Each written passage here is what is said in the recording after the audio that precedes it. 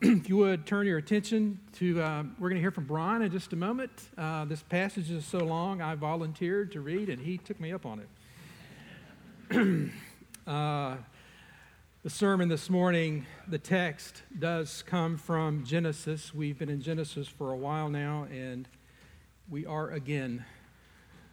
Genesis chapter 6, beginning verse 9, through chapter 7, verse 24. If you would give your attention to the reading of God's Word. These are the generations of Noah. Noah was a righteous man, blameless in his generation. Noah walked with God.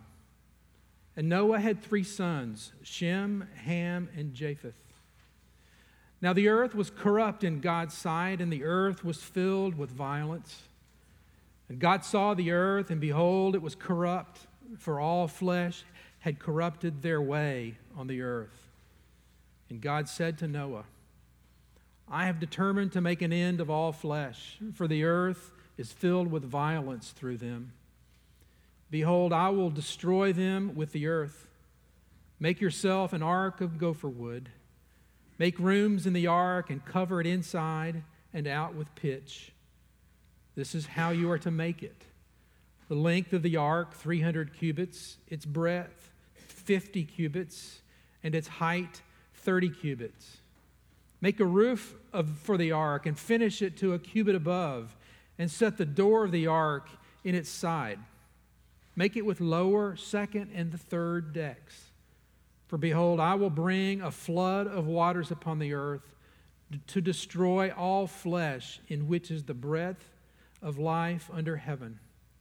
Everything that is on the earth shall die. But I will establish my covenant with you, and you shall come into the ark, you, your sons, your wife, and your sons' wives with you.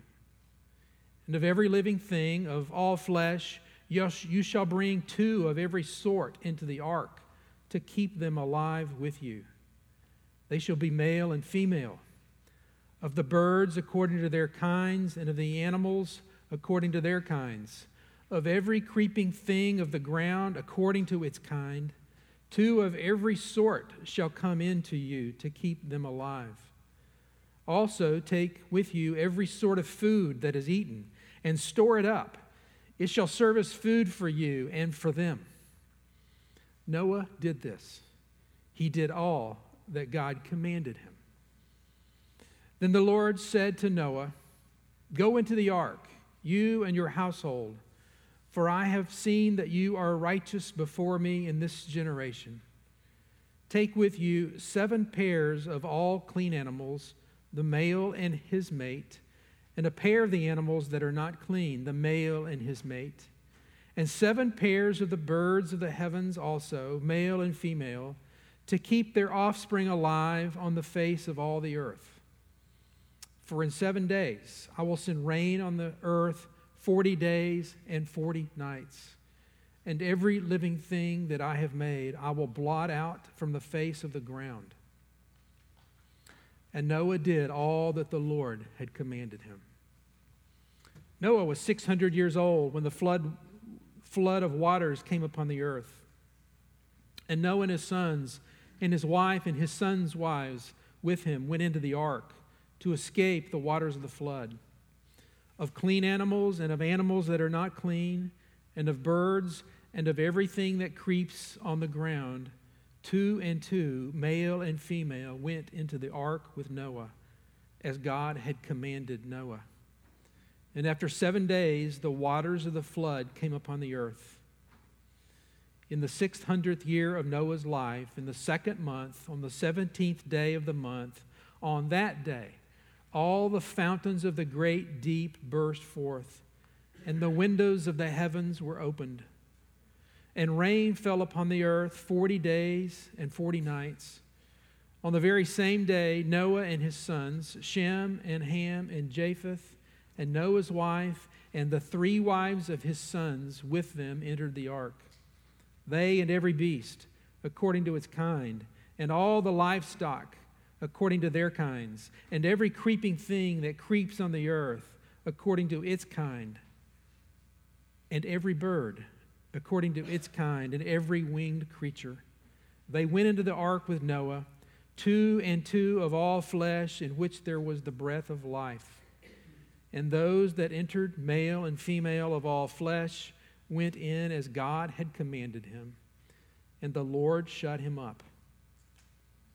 The flood continued 40 days on the earth.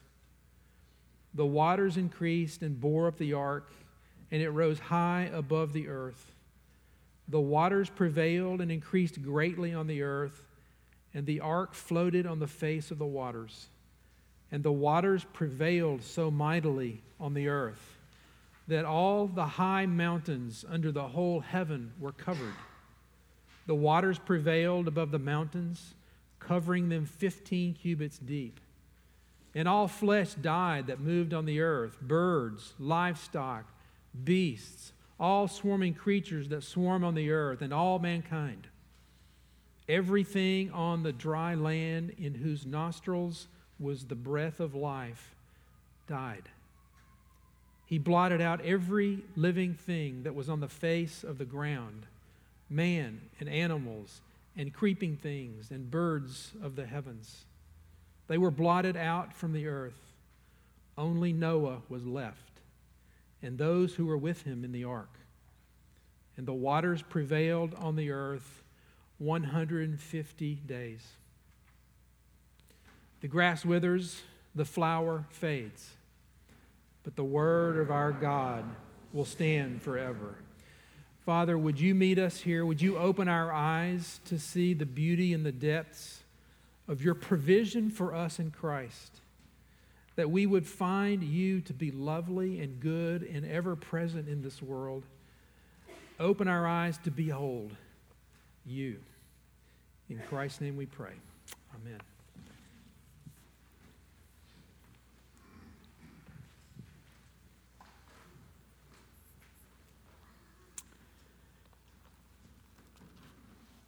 Well, good morning.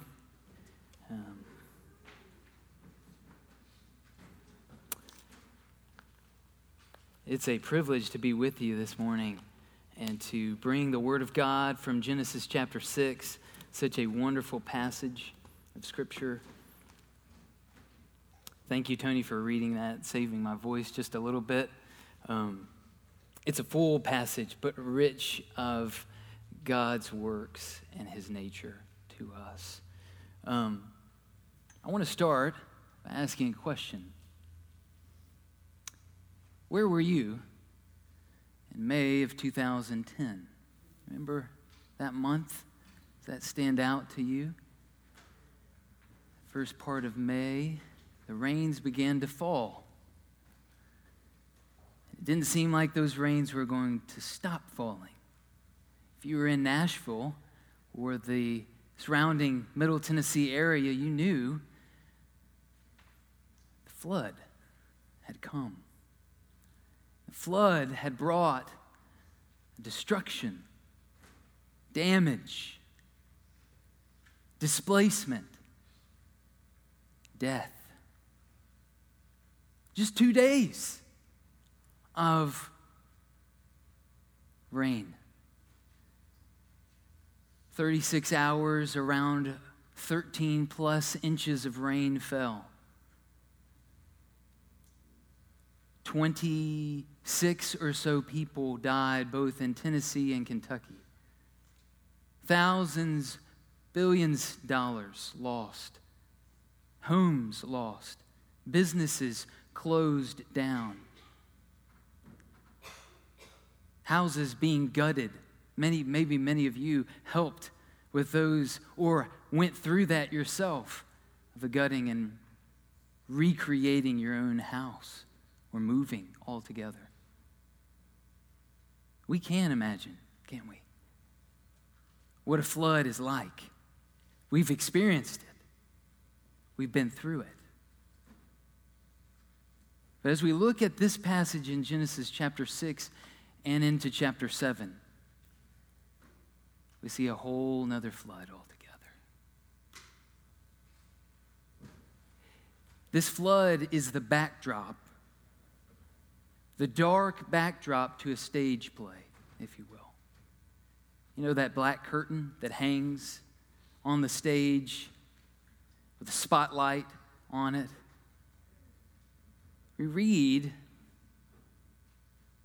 the first part of chapter 6. There's a backdrop of judgment that's coming. A backdrop of man's sin, wickedness, and corruption. Yes, we started with Noah, a righteous man, and those flowery, wonderful words about Noah and God's favor on Noah. But the flood story really begins all the way back in the garden, doesn't it? With the backdrop of sin. But it's not just that backdrop. There is a contrast with Noah, but even more so a contrast with what God does with Noah, his favor on Noah. It stands out against that darkness of man's sin. It's God's favor on one man. And then our story climaxes with a redemption story, with the salvation story, God's work of preservation of one man and his family, and the animals that he called into that boat. So let's look this morning at our passage as we look at that backdrop, and we see that God, because he's a holy and just and righteous God, must deal with our sin. But in the midst of dealing with our sin through a flood, he magnifies his salvation for his covenant people. And how bad was it? Well, let's look there. In chapter 6, we see in verse 5 that the Lord saw that the wickedness of man was great in the earth, and that every intention of the thoughts of his heart were only evil continually. Does that not just strike you right in the core of who you are? To think about how far mankind has fallen from the garden. Every intention of the thoughts of the heart were only evil. You say, was it that bad? Well, let's think about the progression or digression, if you will, of sin. Adam and Eve eating of the fruit of the tree of the knowledge of good and evil. And then that being multiplied, being increased in Cain's murder of his own brother, Abel, because he offered a better sacrifice. In a passionate rage, he kills his own brother and is cast out as a nomad.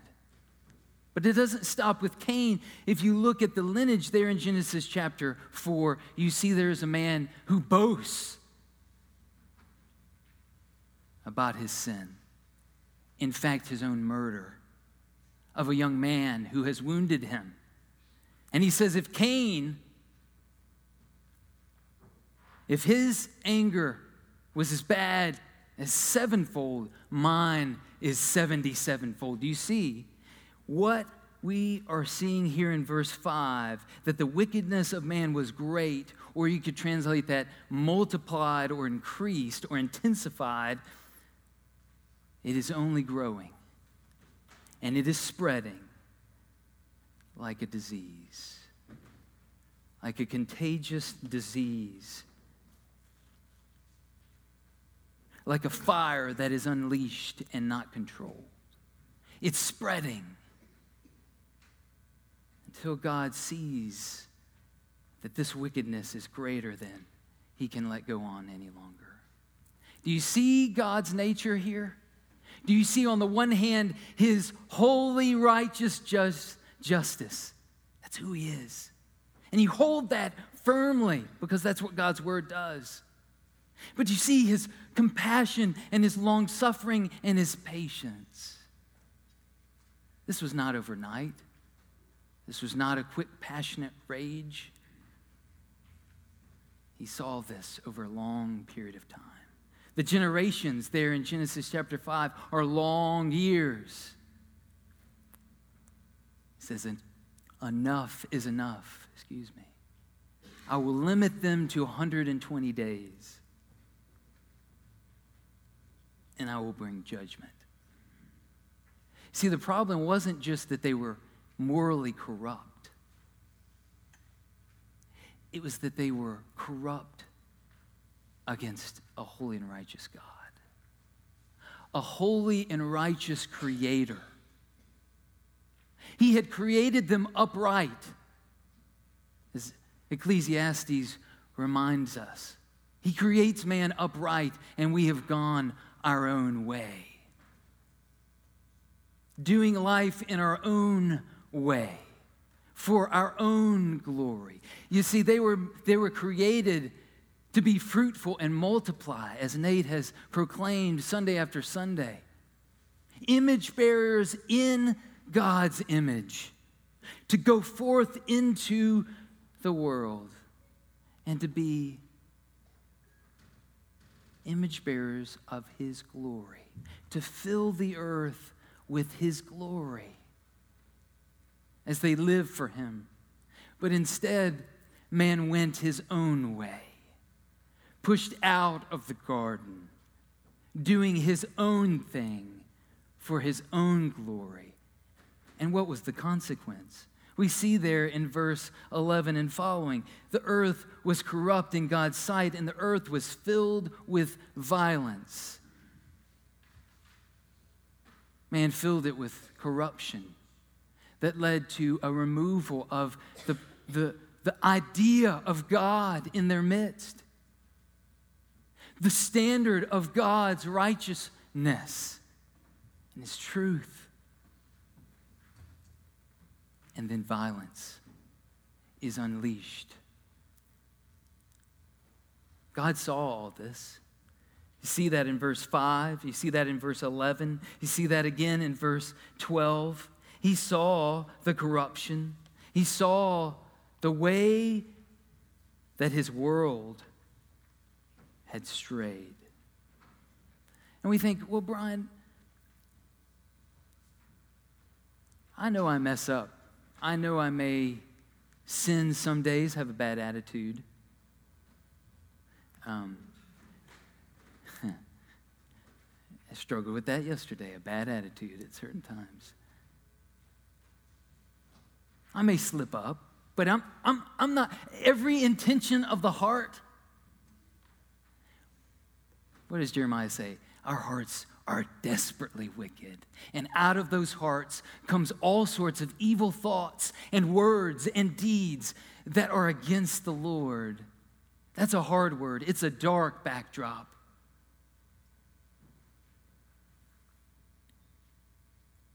John Owen reminds us in his Mortification of Sin, and I know many of you love that book, as challenging as it is and as humbling, he says this: every unclean thought or glance would be adultery if it could. Every covetous desire would be oppression. Every thought of unbelief would be atheism. Might it grow to its head? Allowed to grow every angry thought and bad attitude that I have, small as it may seem, would be murder if it could. Boy, that's a hard word to say. Especially in the Middle Tennessee area where we have our social grace and niceties, and we say yes, ma'am, and no, sir, and are polite.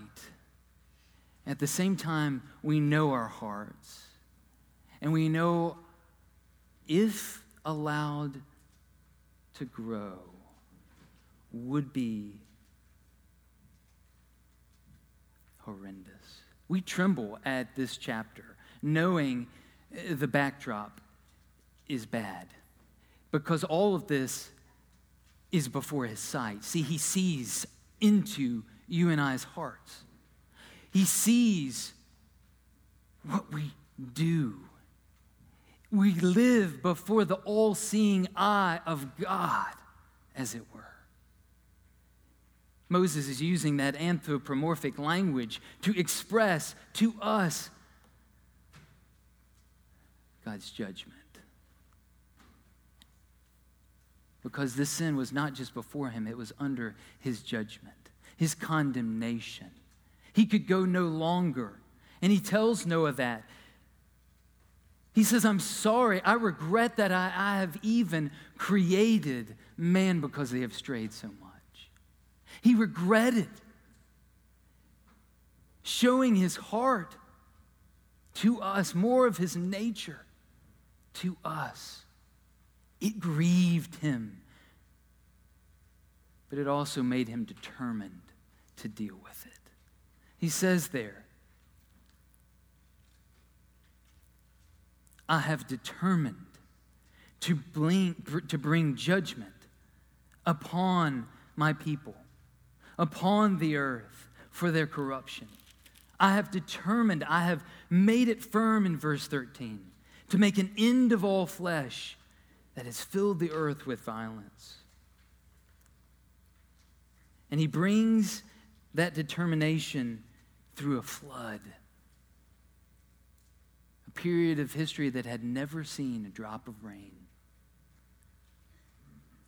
He says, Noah, I'm going to bring a deluge and blot out every breathing thing. The wrath of God. The wrath of God on our sin. And if we don't see the darkness of that backdrop and the fierceness of his wrath, then the contrast and the climax of this story won't make that much sense. We will hear it, take it in, and go right out those doors and forget it and go to lunch.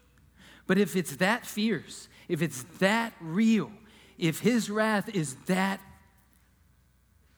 trembling for us, we will hear and we will fear him as we should. Our God is a God of just justice, of just judgment on our sin. But in the midst of that backdrop, he looks at one man, doesn't he? He sees all the others in sin, and he says, there's one who is righteous. These are the generations of Noah in verse 9. Noah was a righteous man, blameless in his generation. Noah walked with God. Oh, there's hope. There's hope this morning. There's hope in the midst of this passage. I know that as even I preach this for the second time, I see, whoa, this is heavy. This is very heavy. At the same time, there's that wonderful hope that God doesn't just see our sin. He sees a righteous man. He sees a man who has walked with God and will walk with him. God, who is outside of time and created time itself, sees it all at once. And he sees Noah. Praise the Lord for Noah. Praise for the Lord for another one who God characterizes as one who walked with the Lord. Just like Adam, before the fall, walked with the Lord in the cool of the day. What a wonderful statement that is. Before sin, what a portrait of pointing forward for us of what it will be like in the heavenlies. We will walk with the Lord without sin. And Enoch, who walked with the Lord and was translated up. What a mystery that is. Here's another one, Noah. Walked with the Lord, close communion in his word of promise, day after day. Would that be on our gravestone? Brian, one who walked with the Lord. That's what we want. That's what we come Sunday after Sunday to hear. How do I do that? I don't measure up to a one like Noah. How do I do that? We'll see what this entailed for Noah in a moment. But it wasn't because Noah was so righteous and so good and so close in communion with God that he looked on him. Look there in verse 8. Underline this, if you will, in your Bibles. But Noah found favor in the eyes of the Lord. There it is. He found favor in God's eyes. That word for favor is his grace. Unmerited. As we know, the Apostle Paul would say, before the foundation of the world, he chose Noah out. He chose him in love, predestinating him to be conformed to the image of his Son. We know Ephesians 2:8, for it is by grace you have been saved. It wasn't because Noah was so great, although he was. He still fell short. We know how his life ended at the end. It wasn't as pretty as it started. But he was still known for his close obedience and trust in the Lord. It was because of his favor, the work of God's favor in Noah's life, that he would be found righteous in his day. You say, I don't measure up to that. I fall short of Noah's standard. We do. We know, as Romans 3:23 says, all have fallen short. But it's not the standard of Noah. It's the standard of God. It's the standard of his own Son. We all fall short of that glory. And it's only because of his favor that we would ever come. And so, against that backdrop, we despair. And that despairing drives us to his grace, doesn't it? Drives us to the grace and favor of our Lord. Crying out, Lord, I don't meet that standard. I will never meet that standard. You had to meet it in my place. It wasn't just in his personal walk with God that Noah was found righteous, but it was also in his public expression of that walk. You hear so much today that my relationship with Jesus is just between me and him. And it is personal. We have a personal relationship day after day with the Lord of glory.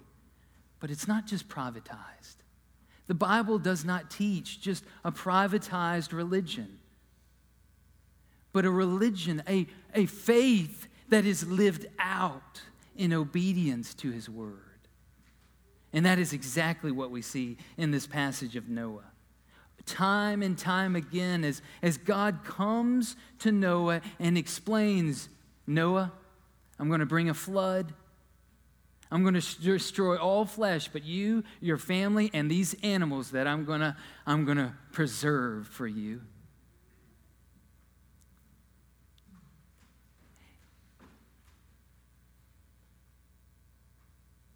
He obeys it all. Look there at verse 22. Noah did this. He did all that God commanded him. What did God command him? Make a boat. Make an ark, Noah. An ark?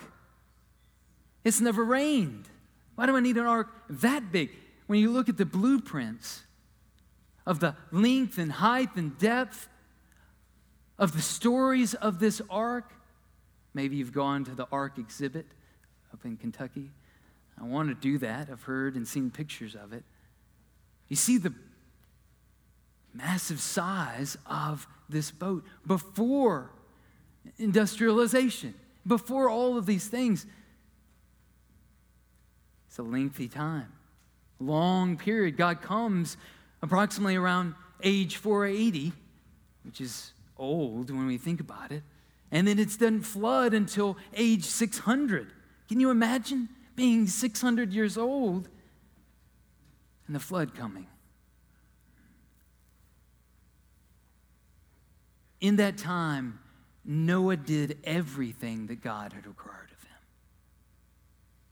Noah exercised, in other words, faith, trust, belief in God's word. Many of you may be struggling just as I am at times and going through things right now where I'm saying, Lord, I don't see what you're doing. I see the darkness. And it's hard to see the light. Noah had to trust him when he could not see. He had to trust his word. And as we'll see, it's a word of promise. Yes, a word of judgment, but a word of promise as well. But this public walk manifested itself in both deed, in creating an ark, fashioning it just the way God had required him, bringing those animals to that ark and his family, but also in word. Peter tells us in 2 Peter that Noah was a herald or a preacher of righteousness. He wasn't only just a man of righteousness, he was a man who expressed that righteousness that comes through the Messiah, the holy seed, the seed of the woman who would crush the head of the serpent. Noah trusted in that one who would come and save him, even himself, from his own sin. He needed another's righteousness. That righteousness that is in Christ and in Christ alone. Noah found favor for his personal walk. Noah found favor for that public walk when he was by sure scoffed and mocked. Noah, we don't see the rain. Is it coming? Has God spoken to you? He endured the suffering. He endured the mocking, the length of time, and by faith, trusted in the Lord. A psalm that came out this week for me in this study in God's providence was Psalm 112, verses 6 and 7. For the righteous will never be moved. He will be remembered forever. He is not afraid of bad news, and that flood was bad news. His heart is firm, trusting in the Lord. Isn't that a picture of Noah?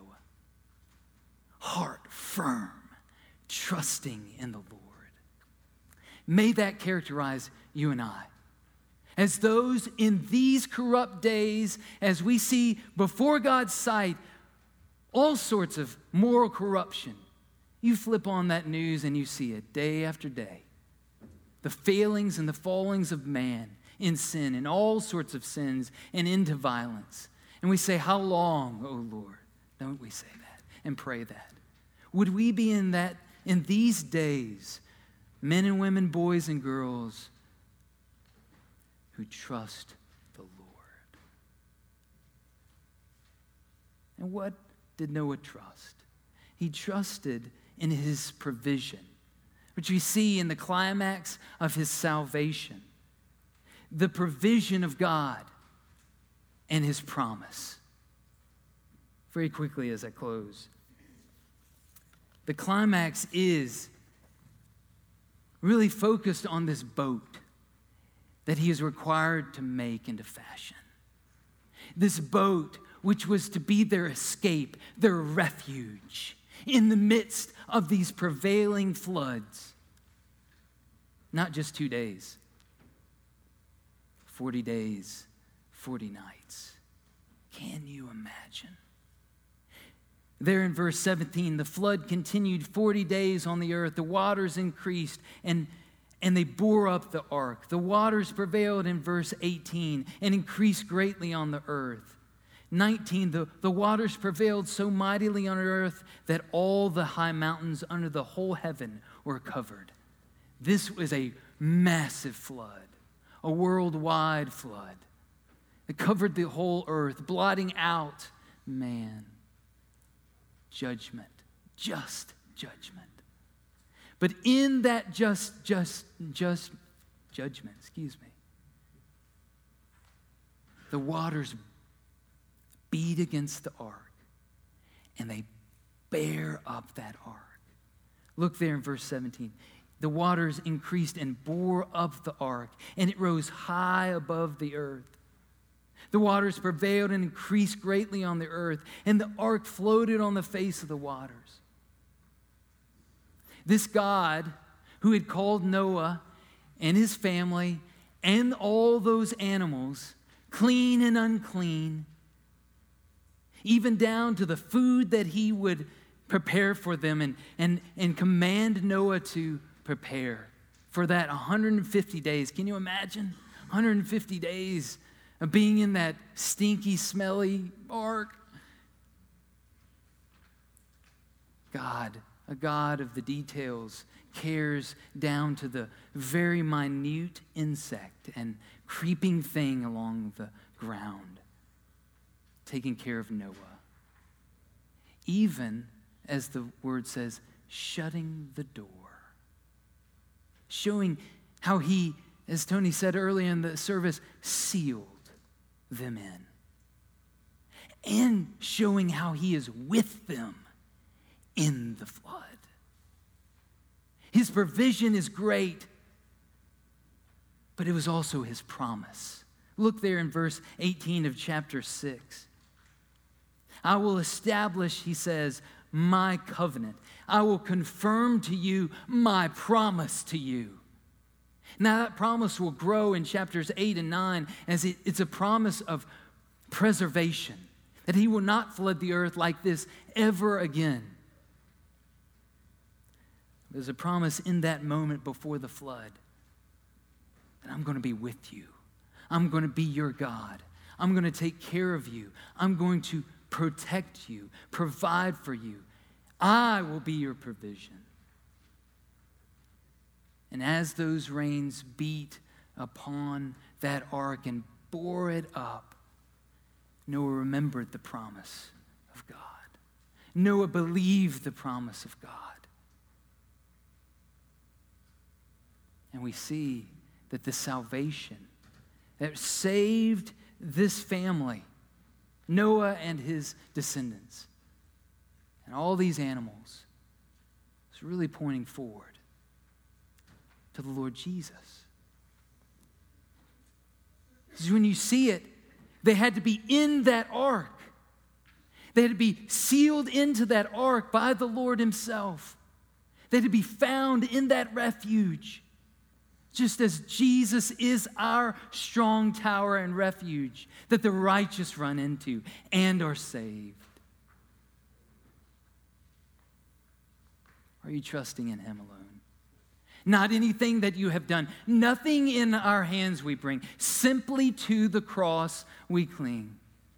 There's nothing we can bring. Are you trusting in him alone? Are you found in him alone? And in the last days, as we wait for the coming of the Lord, which this story points forward to,